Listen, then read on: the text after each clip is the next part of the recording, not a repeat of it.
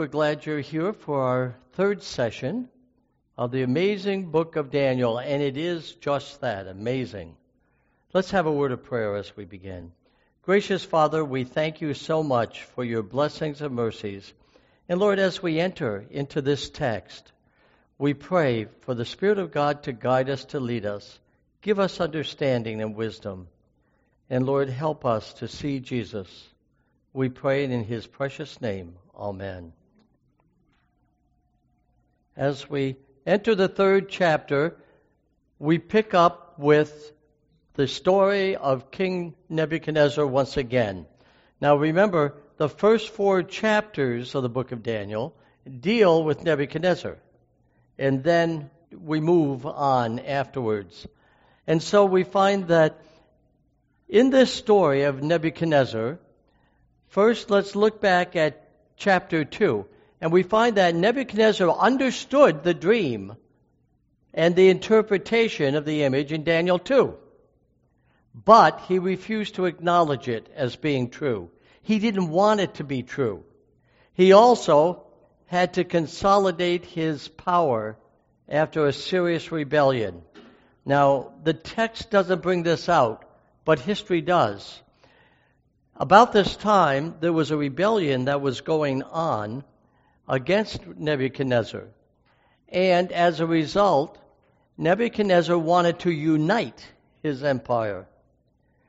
Thus, this may very well be the reason why he had all these administrators from all over the empire come together.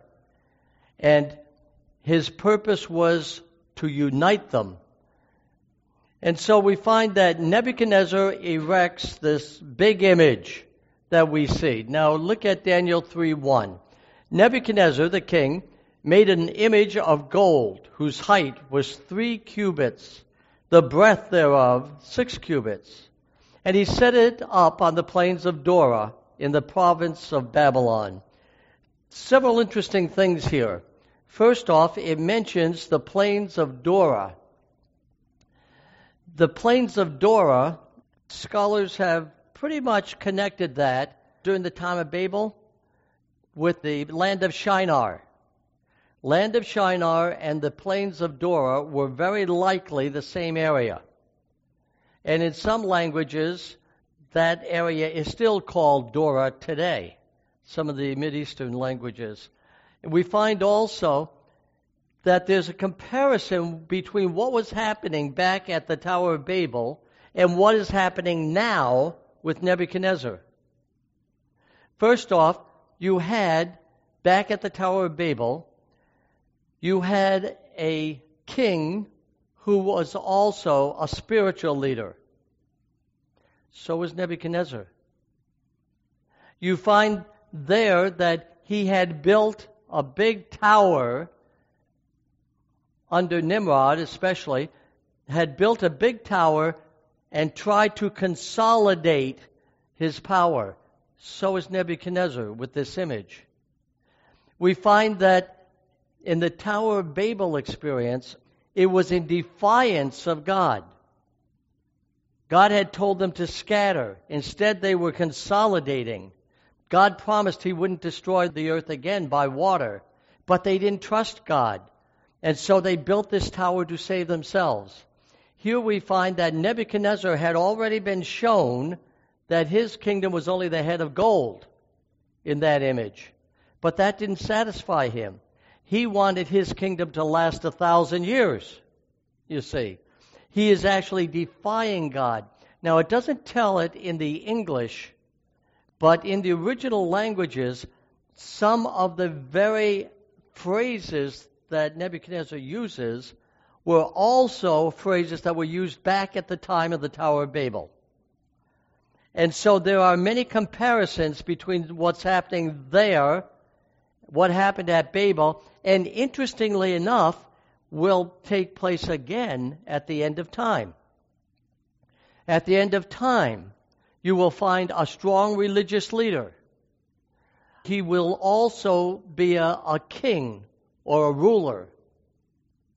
You find that he will try to unite people under his religio-political system. He will be attacking the commandment of God, just like they did at Babel, just like they did here in Babylon. It is called Babylon because it was religious confusion. And so we find what happened at the Tower of Babel, what happened here in chapter 3, and what happens in the end times in Revelation. There are parallels between them. And if you did not bow down to the image, there was a death penalty attached, you see. And so it will be at the end of time. For those who do not obey and go along with the image to the beast, there will be a death penalty attached.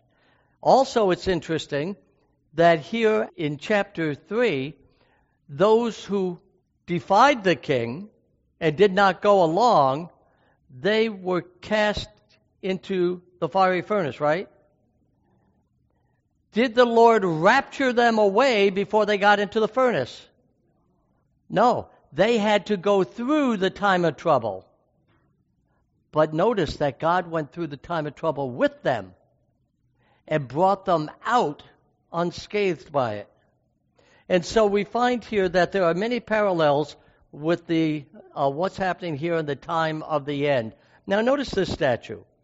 60 cubits, and the breadth thereof was 6 cubits. Do you realize that is very odd that it was such proportions? This thing would be a beanpole. I mean, if a cubit, basically what this is saying, this is 9 feet wide and 90 feet tall. Now that isn't much of a representation of a man. It would look like, big beanpole standing there. Well, there's reason to believe that this was not just the image itself. The Statue of Liberty, I don't know the exact dimensions of it. I have it at home, but I don't recall it. The Statue of Liberty is in proportion to a human being, but it's very tall, about tall as this image, if not taller. But why is it still in proportion? Because it's on a platform. It's sitting on top of a building.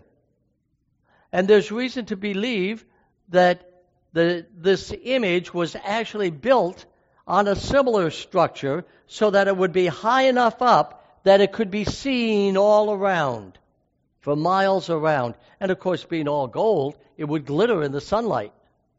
And people would be able to see it from afar. So notice, if a cubit is 18 inches, we find that 60 cubits would be 90 feet, and 6 cubits would be 9 feet. And so the dimensions, the description is out of proportion to a man. Therefore, it must have been on a pedestal, like the Statue of Liberty, so that it could be seen from a distance. Notice verse 2.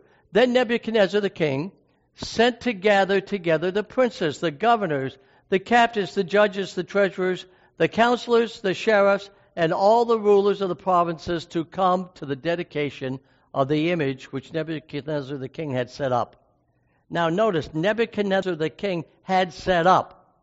That is similar language to what was used back at the Tower of Babel, you see. And in Hebrew poetry, if something's mentioned here and similar wording is used over there, those two thoughts are connected. No matter where they're located in the Bible, they're connected. Remember we talked about in Genesis 1:1, it says, in the beginning God. And then way over in the New Testament, the beginning of the Gospel of John, it says, in the beginning, the Word. Right? In the beginning was the Word.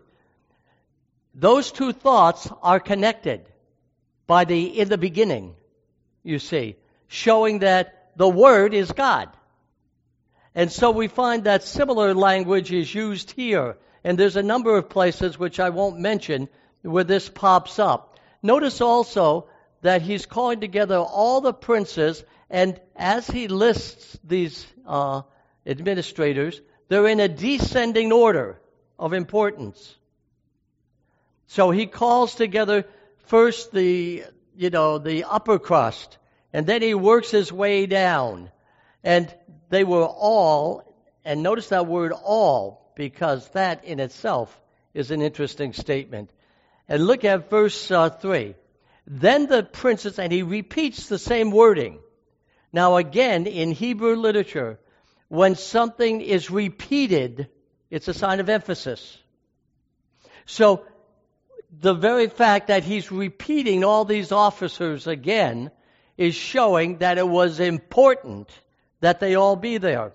Why? If indeed the historians are correct, and Nebuchadnezzar was trying to ward off a rebellion. Now don't forget, it wasn't too long ago that he assumed the throne.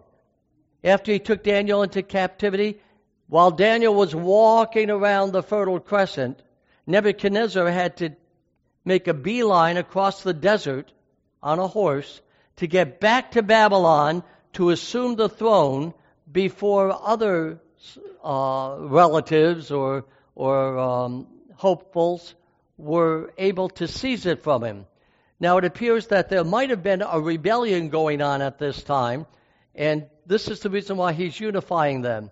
Then the princes, the governors, and the captains, and the judges, the treasurers, the counselors, the sheriffs, and all the rulers of the provinces.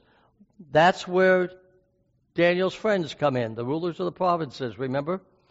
Okay, were gathered together unto the dedication of the image that Nebuchadnezzar the king had set up. And they stood before the image that Nebuchadnezzar had set up. Apparently, it took a while to build this up. It was not uncommon that for the Babylonians to have ovens around, especially because they made things out of brick. They've discovered bricks with the name Nebuchadnezzar stamped on the back of them. They're that old. And so they made things out of brick. And therefore, they had a brick oven there. And this thing, if it is standing on a pedestal, the pedestal may have been made out of brick. If so, there was a brick oven right beside him. For two reasons. Number one, because they needed the bricks. You know, it'd be more efficient to have it nearby. But secondly, the Babylonians were known to burn their enemies. To denigrate an enemy was to burn him up. Now, isn't it interesting that there is a religio-political power during the Middle Ages? Anyone who opposed that power was burned at the stake, you see. This concept of fire is associated very much with the way the Babylonians operated. And so as we look at this, we can see some more comparisons. And they're all set. Everybody's there from the whole empire except.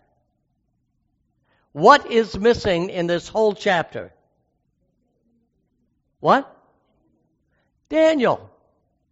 Daniel's not mentioned anywhere in this chapter.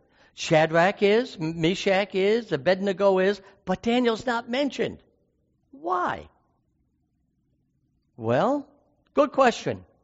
Historians have been, and theologians have been debating that through the centuries. Could it be, well, he could have been sick, but Nebuchadnezzar probably would have put him on a stretcher and taken him out. It's more likely that either Nebuchadnezzar excused him from it, because he didn't want to be embarrassed by him, or, number two, he had sent Daniel out of the empire on business.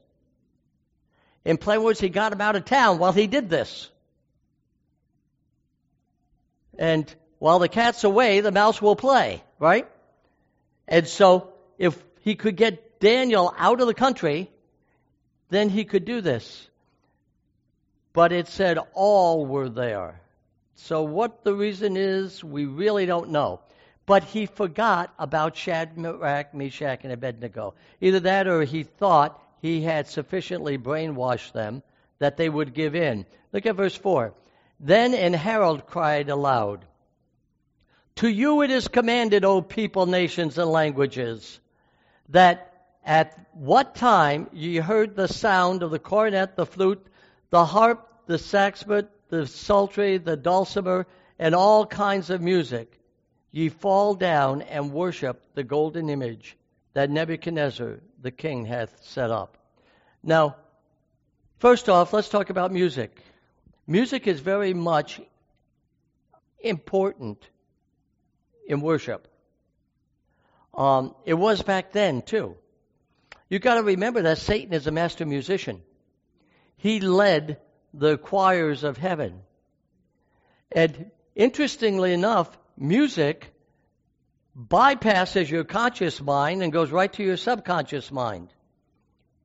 I remember that, I forget where it was. I don't know if it was a Moody film or what. It showed somebody going up a pair of stairs. Ta-dum, ta-dum, ta-dum, ta-dum, ta-dum. They get up near the top. Ta-dum, ta-dum. Fling the door open and happy birthday to you. It just seemed out of place, didn't it? It changes your mind entirely. You're expecting a mystery, and all of a sudden it's happy birthday. You see, and the devil knows this. He knows how to get directly to a person's inner being, his soul. In plain words, music is important. That's why in many of the services of today, the contemporary services, you see people, they're standing and waving. I went to one in Detroit. No, it wasn't either. It was Denver. And the people were standing up, jumping up and down, moving their hands back and forth. That's worship? I mean, there were a couple of thousand people anyway there. Might have been, I think the congregation had something like 10,000. And they were going back and forth, chanting over and over again the same words. And what was it? They weren't thinking. They were being hypnotically involved in this. We find that music, even in our services, it can be the real jazzy rock type music, or it can be very sedate. But you see, music enhances worship. And we've got to be careful that we don't make the music itself the worship. It enhances worship. You don't want to drag the music out. Oh, I hate it when I hear a pianist or an organist. Let's all sing together. Joyful, joyful, we adore thee. You feel like falling asleep before you get to the end of the first verse. And then there's the others that goes, and have you jumping up and down in the aisles. Well, that's the other extreme. But God wants to get to the heart as well as to the mind. And so we find here, Nebuchadnezzar knew how music took place. And in the context of this, in the original setting, this is actually a worship service that's going on. We don't get that in the English. We just say, we made a statue and everybody bowed down to it because the king said so. This is also in the context of a worship. What was Nebuchadnezzar doing? Number one, he was defying the God of heaven. First off, he was setting himself up as God, but he was also attacking the second commandment, which says we shouldn't bow down to images, right? So notice that he was putting himself in the place of God, attacking the first commandment. He's also attacking the second commandment. We find at the end of time, we will find that there's a commandment also that's attacked, right? And in this case, it's the fourth commandment, you see. The devil doesn't really care which commandment he gets you on as long as you don't keep them all. Because the identifying mark of God's people in the last days are those who keep the commandments of God. That means all of them, all 10. Not 9.5 or 8 or whatever. They're not the 10 suggestions. And then they have the faith of Jesus and the faith in Jesus, the kind of faith Jesus had, and they trust in Jesus. And so we find that these are identifying marks of God's people. And that's what he's attacking here. Verse 6, and whoso falleth not down and worshipeth, shall the same hour be cast into the midst of the burning fiery furnace. Now, I don't know how many people were there, but the plain of Dura is quite big.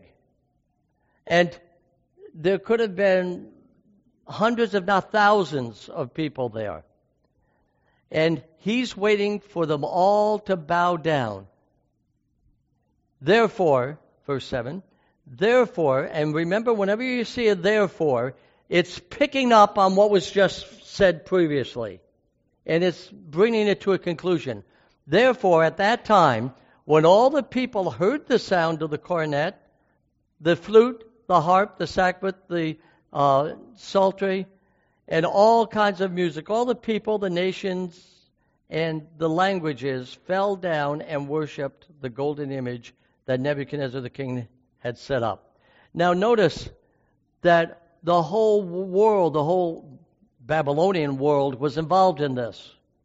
At the end of time, we find that the end time Babylon is going to affect the whole world and try to get the whole world to cooperate with his agenda. And notice here, too, that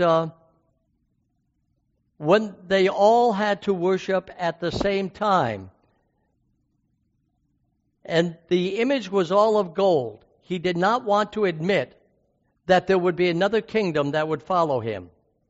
He knew what he was doing. He was openly defying God. And so, verse 8, wherefore at that time certain Chaldeans came near, and they accused the Jews. They spake and said unto the king Nebuchadnezzar, O king, live forever. Lie. Remember, a bunch of them were rebelling against him.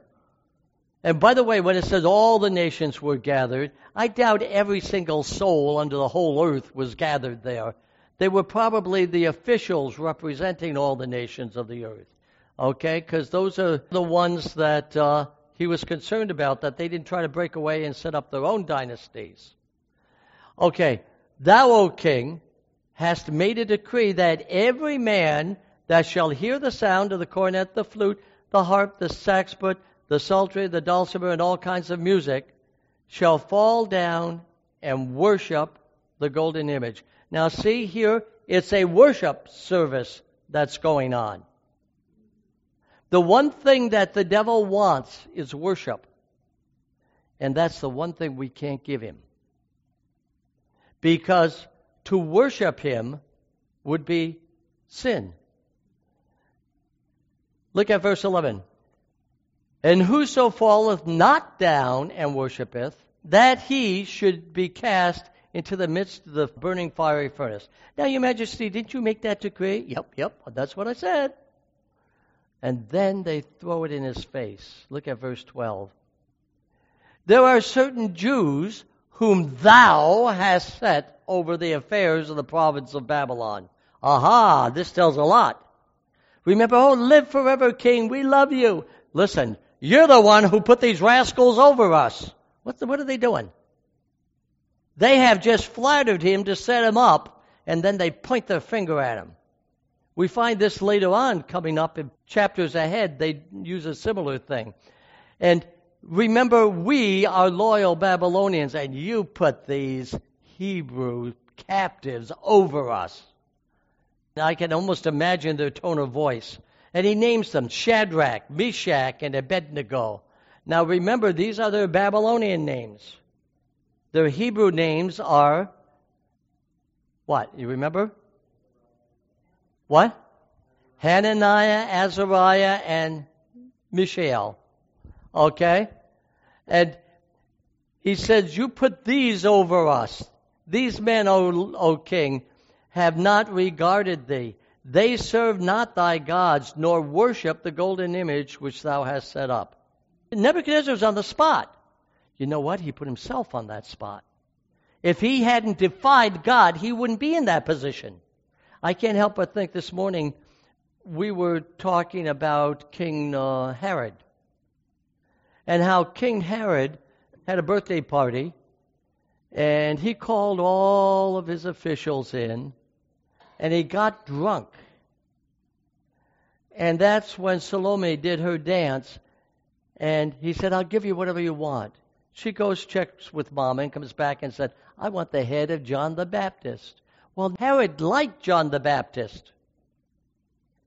Even though John the Baptist was telling him his sins, he still respected John the Baptist, and he was afraid to kill John the Baptist.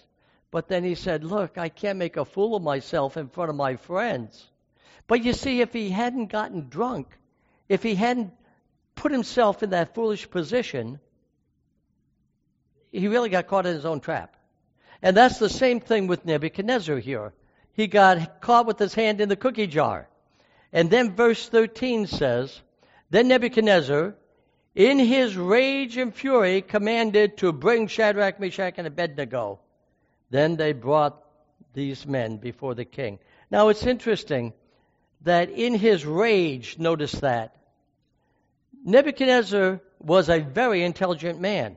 Remember, he's the one that gave Daniel and his three friends their final exam when they graduated from the University of Babylon after 3 years.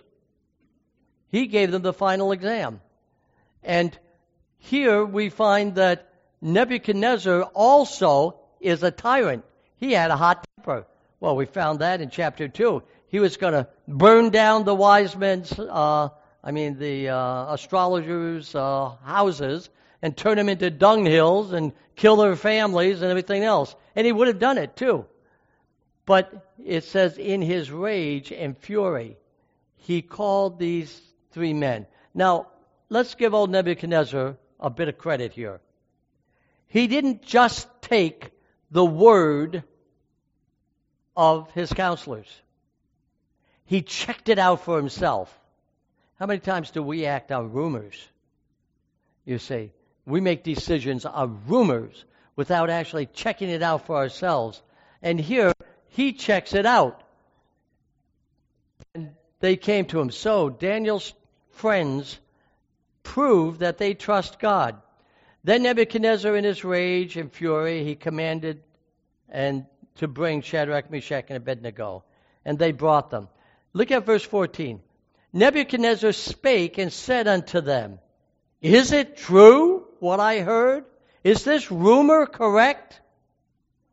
Now, oftentimes, we should double check and make sure that what we heard was true. Go right to the source. That's what the Scripture tells us. Is it true, O Shadrach, Meshach, and Abednego? Do not ye serve my gods, nor worship the golden image which I have set up? Shame on you. I've been so good to you boys. You were slaves. You were hostages and captives. And I sent you to school.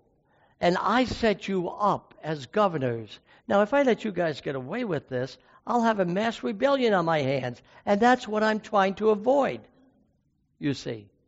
Now, at the Tower of Babel, God told the people to scatter. But what did Nimrod and the others do? They wanted to bring them together under one language and one government and have a one world empire.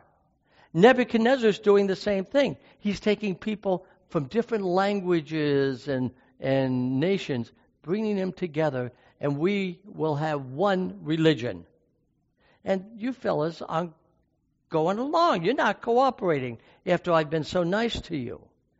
And so he speaks directly to them. Now notice in verse 15. Now if ye be ready, he says, look, I'm going to give you a second chance. Maybe you didn't understand. Look over there and you'll see Lawrence Welk, he's directing the band over there. And when he says at a 1 and a 2 and you all bow down together, okay?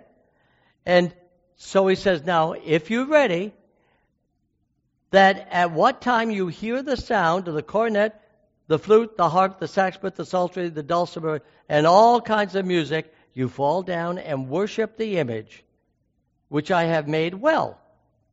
But if you worship not, ye shall be cast the same hour into the midst of the burning fiery furnace. And here's where he challenges God. Notice this. And who is that God that will deliver you out of my hands? There's no God more powerful than I am. Well, hey, wait a minute. Didn't he just tell Daniel in chapter 2 that your God is a God of gods and a King of kings who's above all kings? Now he's saying, I'm above God. Who's going to deliver you out of my hands? Uh-oh. He's crossed the line now. He's challenging God. And God doesn't like that.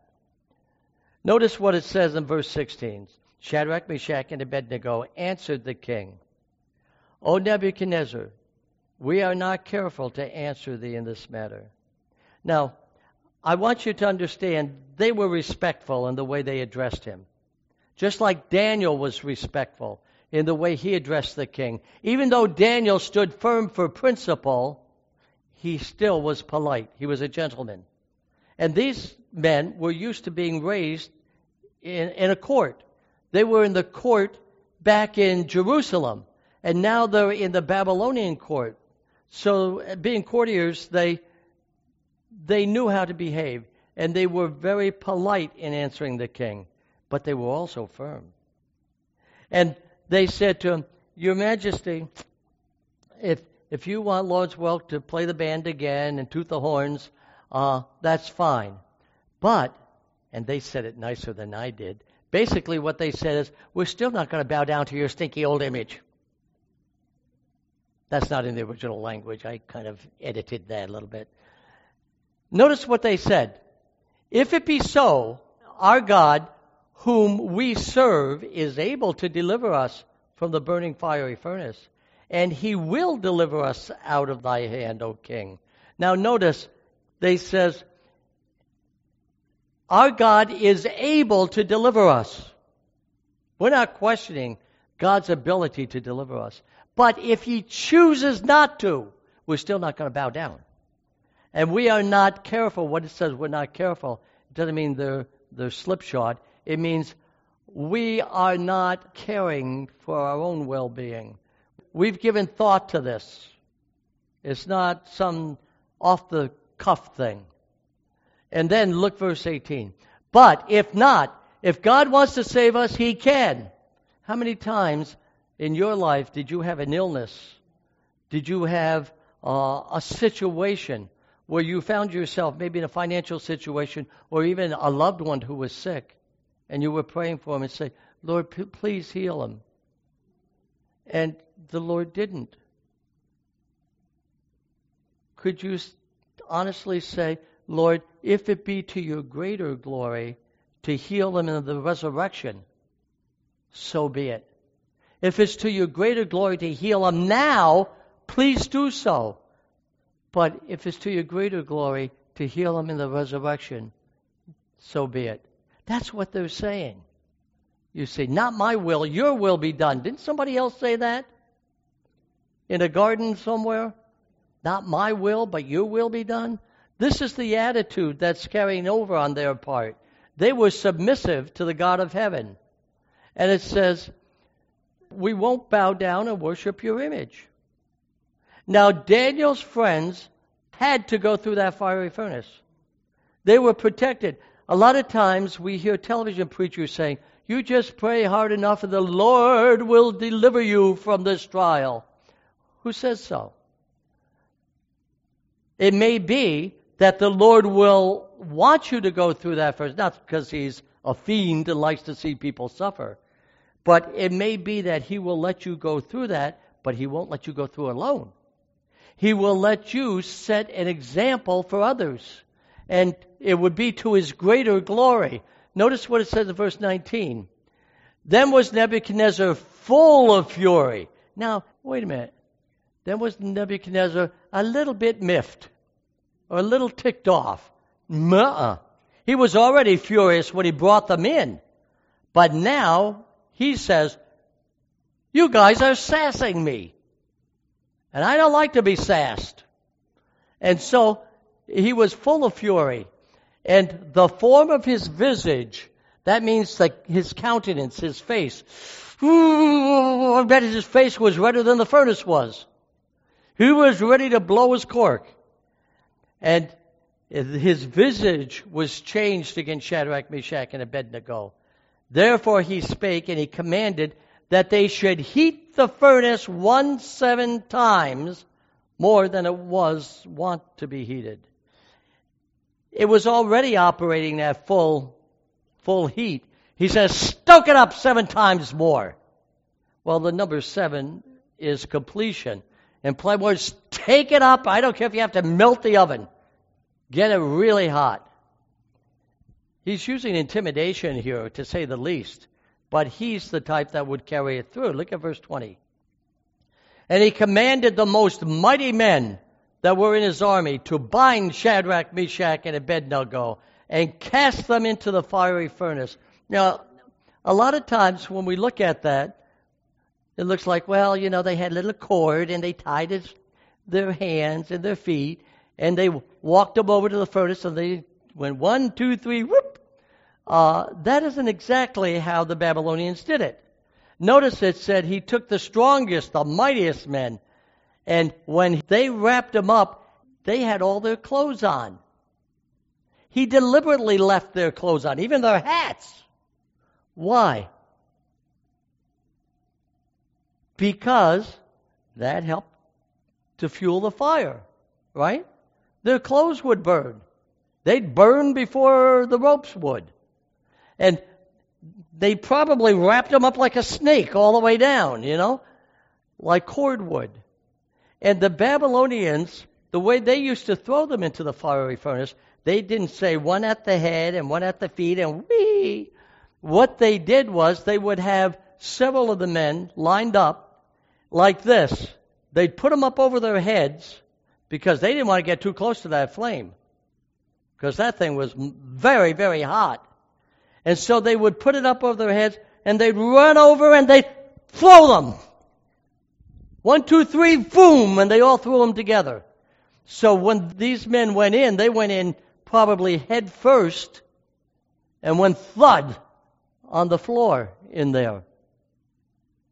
But the interesting thing is, as they threw them in, as they went in, it caused a backlash of flames.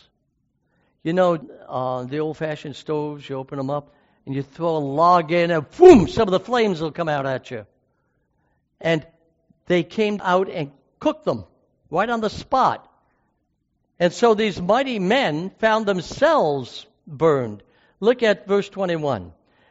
Then these men were bound in their coats, their hosen, that means their stockings, socks, or whatever they had on, and their hats, and their outer garments, and they were cast into the burning fiery furnace. Therefore, remember another therefore. They're drawing a conclusion on what they just said here. Okay, therefore, because the king's command was urgent, and that the furnace exceeding hot, the flame of the fire slew those men that took up Shadrach, Meshach, and Abednego. They were the ones who were killed. And then verse 23. There, Nebuchadnezzar got rid of them. His problem is solved. Now everybody's going to bow down to him. When Lawrence Welk sounds the music again, everybody's going to bow down. So he thought. But notice, and these 3 men, Shadrach, Meshach, and Abednego, fell down bound in the midst of the burning fiery furnace. Then Nebuchadnezzar the king was astonished. That means astonished. Now don't forget, he probably had his throne, or at least a seat, that was sitting so that he could see right into the furnace from where he was. And all of a sudden, he stands up in amazement, and he began to speak, and he said unto his counselors, let me get this straight, fellas. Didn't we throw 3 men in there? Yeah, you did. Did not we cast 3 men bound into the midst of the fire? They answered and said unto the king, True, O king, yes, we did. And then he said, Look. He answered and he said, Lo, I see 4 men loose, walking around in the midst of the fire, and they're not hurt. They have no hurt. And the form of the 4th is like the Son of God. Now, the rope apparently burned off of them, but they're walking around. I wonder what they were talking about. Maybe one of them is saying, we forgot the marshmallows. I don't know what they were saying in there, but I don't think that was it.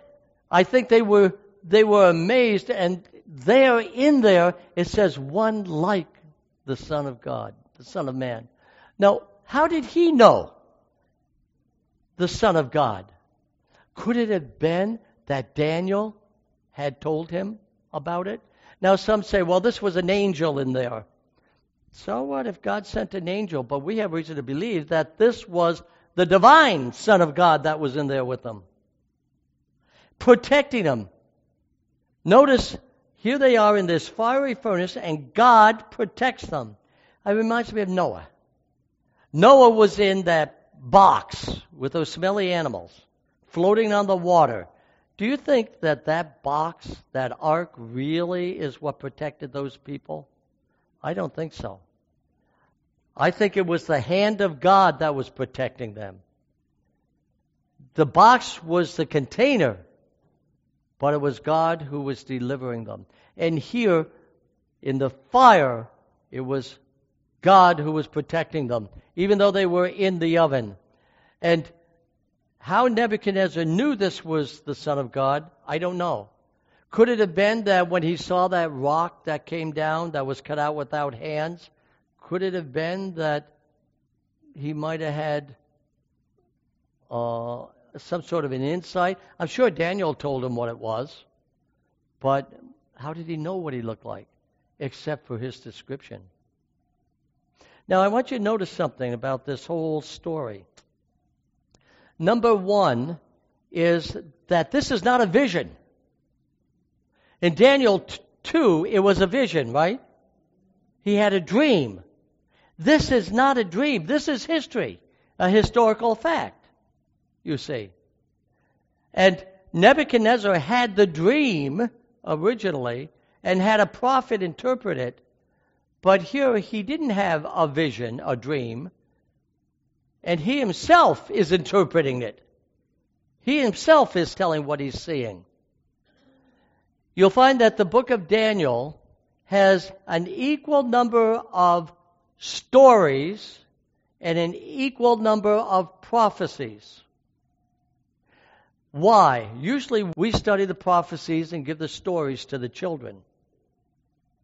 But that isn't what the intent of the book is. The purpose of the prophecy is to tell us what's coming. The purpose of the stories are to tell us how to respond when these things happen, you see. And so this story, instead of giving it to the children, let's study it again. Because if indeed there's a Babylon in the last days, will there be a group of people who will be faithful to God? Is there a group of people who will not violate the commandments of God, who will stand fast? And what will happen? They will have to go through a time of persecution and maybe even go through a death penalty. But the Lord will go with them because of their faith. So we see the prophecy tells us what's coming, but the story tells us how we should respond to it. What kind of men and women ought we to be knowing these things? You see. And so as we look on, we find that Daniel and his friends, because they went through this experience, God delivers them out of it. Look at verse 26. Then Nebuchadnezzar came near the mouth of the burning fiery furnace, and he spake and he said, Shadrach, Meshach, Abednego, ye servants of the Most High God. Notice, here he is again. At the start of this chapter, he wanted to be the Most High God. He wanted, who's the God who's going to deliver you from me? Now he's saying, you servants of the Most High God, who has delivered you from me. And he says, come forth and come hither. Well, they're still walking around in there. They would have been walking around in there for the next 100 years if he hadn't told them to come out. They were enjoying it. They were in the fellowship of the Son of God in there. And finally, he says, come out. And so, then Shadrach, Meshach, and Abednego came forth from the midst of the fire. Now notice, the princes, the governors, the captains, and the king's counselors, being gathered together, saw these men. They saw what happened. Upon whose body the fire had no power, nor was there a hair of their head singed. Did you ever get too close to a fire? And, oh man, I remember one time when I was a kid, I was playing with some toy soldiers that I had. I dug a pit, and I was pretending that it was a bomb had dropped there. I put my soldiers in it, and I put some gasoline in there. And I stood back, and I wanted to see it blow those men to pieces. And I took a match, and I threw it. And the match went near the edge of the hole, but it didn't go all the way in. But I didn't know where it went. So I walked over, and I looked down. At just about that time, the fumes of the gas met the flame of the match. And as I was looking down, boom! Well, I'll tell you, the hair in my nose, my eyebrows were singed, my hair was singed. Just from a little poof like that. You can imagine. Not a hair was singed on their body. And as you look further, neither was their cloak changed. And there wasn't even the smell of smoke on them. Verse 28. Then Nebuchadnezzar spake and said, Blessed be the God of Shadrach, Meshach, and Abednego, who hath sent his angel and delivered his servants that trust in him, and have changed the king's words, and yielded their bodies, that they may not serve nor worship any god except their own God. Now, interestingly in here, it says, who has sent his angel. That's why some say, well, this was an angel that was in there. Ah, yes, perhaps. But it also said it was the Son of God who was in there. Well, the righteous are called the sons and daughters of God, so that term could apply. But why do we believe it was the Son of God, the Lord himself? You've got to remember that the Scripture also refers to Jesus as an angel. And now I don't mean a created, fluffy-winged one. I'm talking about the fact that he is a messenger from God. The New Testament tells us that. Even refers to him as an angel. But why? Because an angel is a messenger. And Jesus came with a unique message from God. He's also called an apostle. The apostle Jesus. The apostle of whom? The apostle of the Father, you see. And so a lot of times people can get hung up on this word angel. But in reality, there's more evidence to expect that that was indeed the Son of God. And notice verse 29. Therefore, I make a decree. You know, Nebuchadnezzar loved to make decrees. That was his favorite pastime, I think. Especially religious decrees.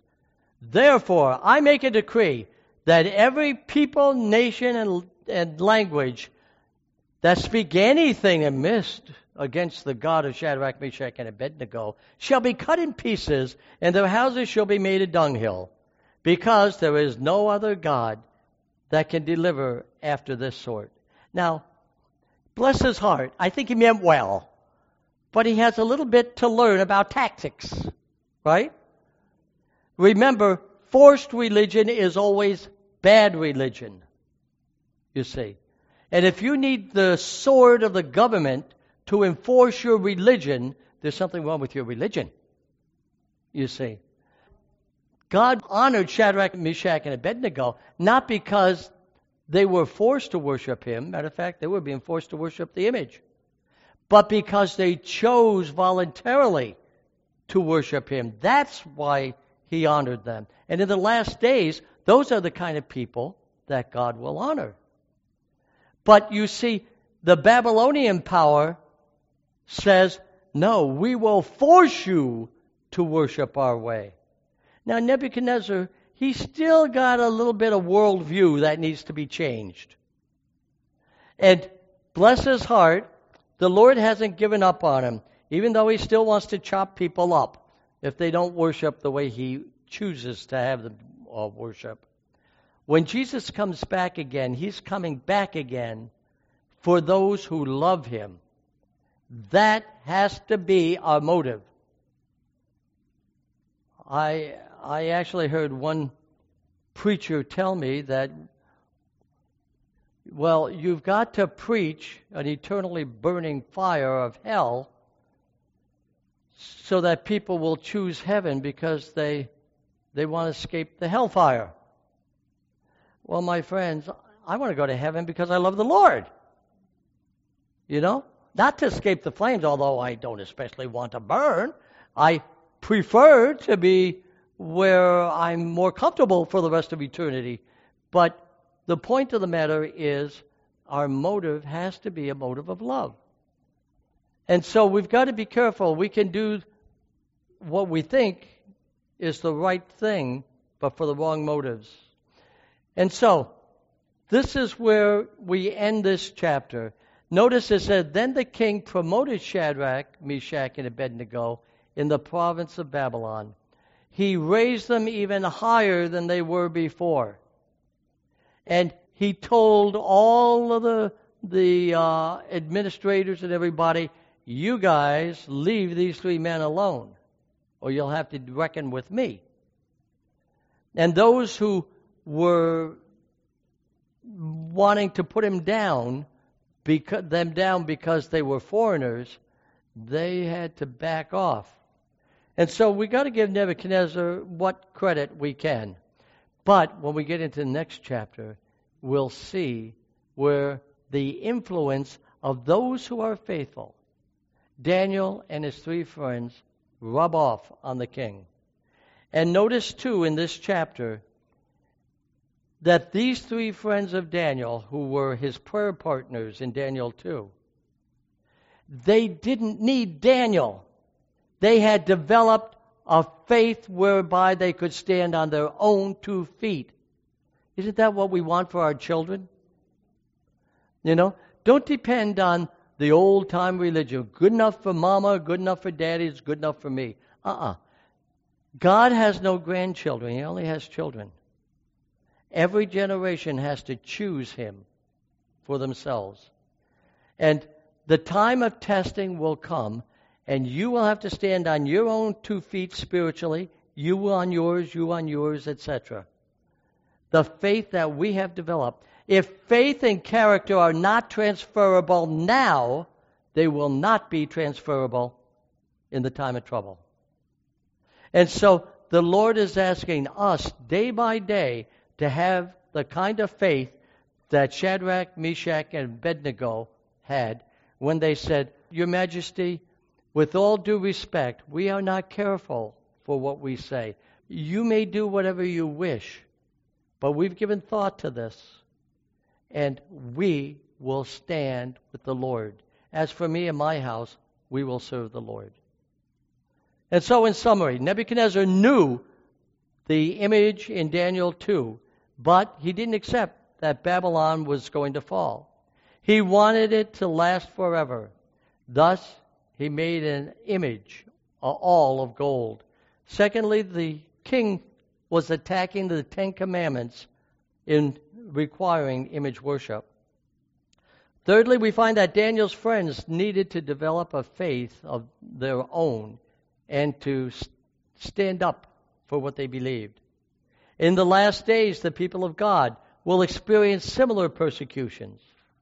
God did not deliver the believers from the fiery furnace, but he went through it with them, and he brought them out safely, thus disputing the secret rapture. The secret rapture says that God takes away the people so they don't have to go through the time of trouble, time of tribulation. But here, they went through it, and He delivers them out of it. Today, we need a personal faith worth dying for, and even more so, a faith worth living for. May that be yours. Let's have just a word of prayer before our quiz. Heavenly Father, we're so thankful, not only for the example of Daniel, but for Shadrach, Meshach, and Abednego. We're thankful that they had determined in their hearts, they had purposed in their hearts, that they wouldn't care to save their own lives, but they wanted to do your greater will. And because of their faithfulness and their faith, you went with them through the challenges that were before them. And you brought them out stronger and more influential than they were before. Father, help us to be faithful. We know before us there's a great time of trouble, but every day in our lives there are little times of trouble that come to us.